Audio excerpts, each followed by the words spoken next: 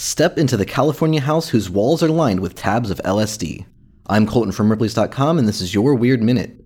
Mark McCloud's San Francisco home is filled with tens of thousands of LSD tabs known as blotters. Blotters are sheets of paper that have either been soaked in LSD or had the psychedelic dripped onto them. With the banning of LSD across America in 1988, the possession of acid became illegal. Despite multiple raids by the DEA, McCloud has managed to stay out of jail for one reason: the acid on his tabs is expired.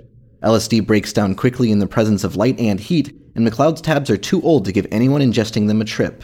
Instead, he keeps the tabs for their artwork. McCloud began collecting early on, but found that he kept eating them. Eventually, he framed the sheets, stating that it kept him from eating them. Today, he has over 33,000 blotters in his collection. Despite regular visits by the DEA, he runs his house as a museum, opening his doors for people to come in and learn more about the short history of LSD. McCloud says his local community has been fantastic. His neighbors don't seem to mind having a blotter-filled house next door, and he even trades visitors with the museum across the street. To see some of McCloud's collection, visit Ripley's.com, rate the Weird Minute if you haven't already, and tune in tomorrow for another Minute of Odd.